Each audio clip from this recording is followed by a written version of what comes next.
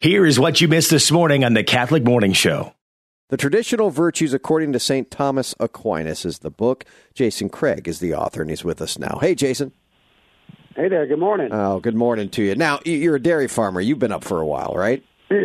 I've been up for a little while, yeah. But it's great. I got to do a radio interview this morning, so the boys are still milking and finishing up chores. Look at you, man. I love it. You write from your small dairy farm, right? I mean, is this kind of a hobby for you, writing?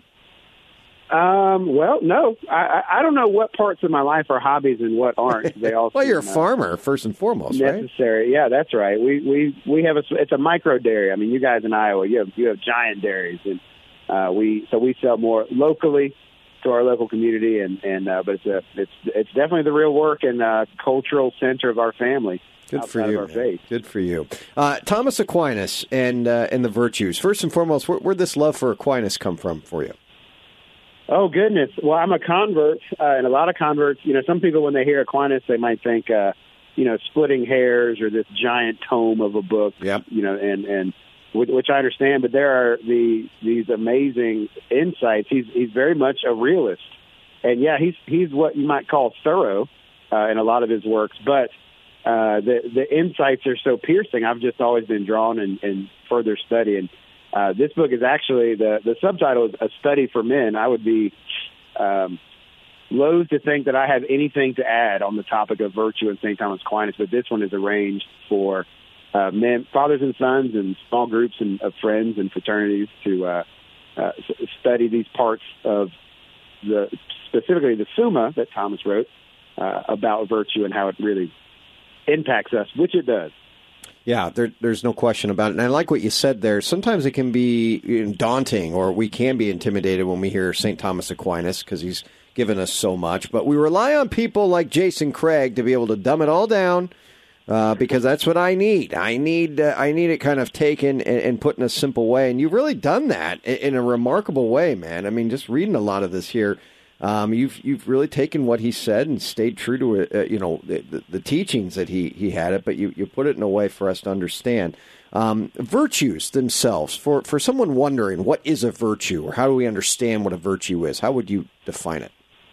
Yeah, well, it's maturity. I think that's a simple way to put it. We talk about maturity, and this is the way Aquinas puts it. A lot of us we might think of it falsely as self-help or improvement or I don't know, character building, and all of those might be true, but ultimately it's maturity. And the reason that's a helpful word is when we think of something maturing, like an oak tree, we think of it becoming more of an oak tree. And when we grow in virtue, we're not becoming something we're not. We're becoming something that God intended us to be. So when we grow in virtue, it's actually our nature to grow in virtue. And I know a lot of us that struggle with sin endlessly. It's like, what are you talking about? We're fallen, and that's true. But that's actually unnatural. That's why it hurts. That's why it causes pain. That's why it ends in hell. It's because it's actually not what and who we are. We're sons and daughters of God. We have been created to grow towards a certain thing, and that thing is a matured human person, a son of God. And that virtue is just being more of what you are. So the difference between virtue and self-help in our secular world. Sure, and this can be a problem for Christians, and it was actually even in the early church when we used the same words. In the early church, they were using these words that the pagans were using, which is virtue. And there were some Christians, even church fathers, who thought, "Why are we even using these words? We have Christ. Why do we need to talk about prudence, justice, fortitude, temperance?" And one, they are in Scripture, so it's good. They are our words too. But the way that we sort of baptized it early in the church was that all of these virtues, they're not leading to just a better life. They're leading to God himself. And when we grow in virtue, we are growing closer to him. That's the purpose. Now, today we can maybe we're not battling, well, we are battling pagans, but also the onslaught of just a self-help and success mentality that I want to grow in virtue so that I can crush it, so I can get better, so I can win. And it's just simply not how, in Christ, we understand what a virtue is. Virtue, like I said, is growing in your nature. But it is always, virtue is not an end for us. It's a means, and it's a means to reach God himself. You start right away. Yeah, and you start right away with the theological virtues. Explain the difference of them or why they're important. Faith, hope, and charity.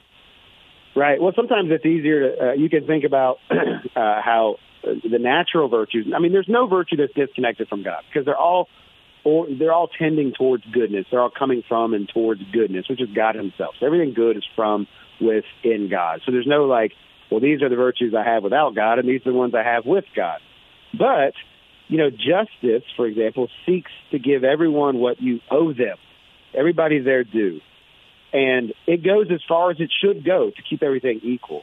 But a virtue like charity goes beyond that, to give them even more, not more than they deserve, but more than we would be able to even understand and grasp without the virtue of charity.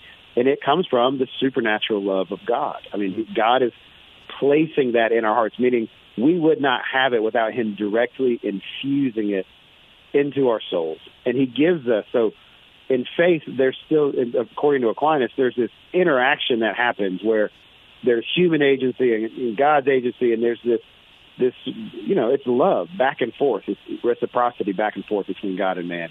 So God offers himself to us, and man realizes the offer and says yes, right? So there's this, we are acting, but we would not be acting without him, as the Scripture says.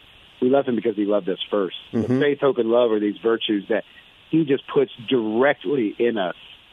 For what reason? So that we can reach him. That's why he gives them to us. Yeah, I mean, for kids that are listening right now, these theological virtues, these are your superpowers, right? Don't think that the world offering kind of superpowers of, you know, Batman and Superman and all these kind of good movies that are out there. You know, some of them are pretty good, but all the movies out there, that's what I'm supposed to be, right? No, you're supposed to be a man or a woman of faith, a man or a woman of hope, which I think is just crucial in the world we live in today, and a man or a woman of love. This is the superpower of Catholicism, and as you said, Craig, these are Jason. These are all graces that God gives us. These aren't anything we can kind of muster up on our own. We just got to receive and live according to the divine law that He's written on our hearts. Exactly.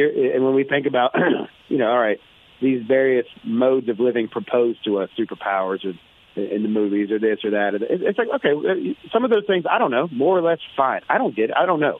I live on a farm. I'm in a bubble, whatever. But this is actually who you are. This isn't just a consumer choice of a lifestyle. You actually are a son of God. It's who you already are. And sometimes we spin our wheels trying to convince someone to sort of, you know, choose this way of God. It's like, no, we really need to inform people. This is already who you are. And if you want to be more of who you are, then you're going to grow in virtue. If you want to be less of who you are, then you're going to be more and more pulling away from virtue, and you're going to be a counterfeit self. Mm-hmm. You're not going to feel at home in your own skin, ultimately. If you live on a farm, you live in the real world. It's us who's living in the bubble, man. I'll tell you that from that might be true. Speaking from Iowa perspective here, we know our farms. How can people get this book? Because I think this is just mandatory reading for all of us. Know the virtues and grow in them. Period. Where can people? Well, I hope you don't. I hope you don't. It was not meant to be read alone. There are much better books on virtue and Aquinas than mine for that purpose. But if you wanted one to study with, particularly fathers with their sons, and men amongst themselves. It's not easy. I'd say maybe high school and up, college maybe. I don't want it to be easy, but read it with a group of guys. But the book's available at TAN, which is the publisher, and then, of course, all major booksellers owned by billionaires that build rockets and stuff like that. So. Good stuff, my man. This is really good. I just really kind of going through a lot of it already. I'm excited to be able to read it from cover to cover, man. Jason Craig, everyone, author of the book, The Traditional Virtues According to St. Thomas Aquinas, a study for men. Fathers especially, get this for your sons and study it, and I know I'm going to do just that. Jason, God bless your work, man. Thanks so much. You're always welcome on here. Jason Craig, everyone. Listen to the Catholic Morning Show weekday mornings at 7 on the Iowa Catholic Radio Network, iowacatholicradio.com, or the Iowa Catholic Radio app.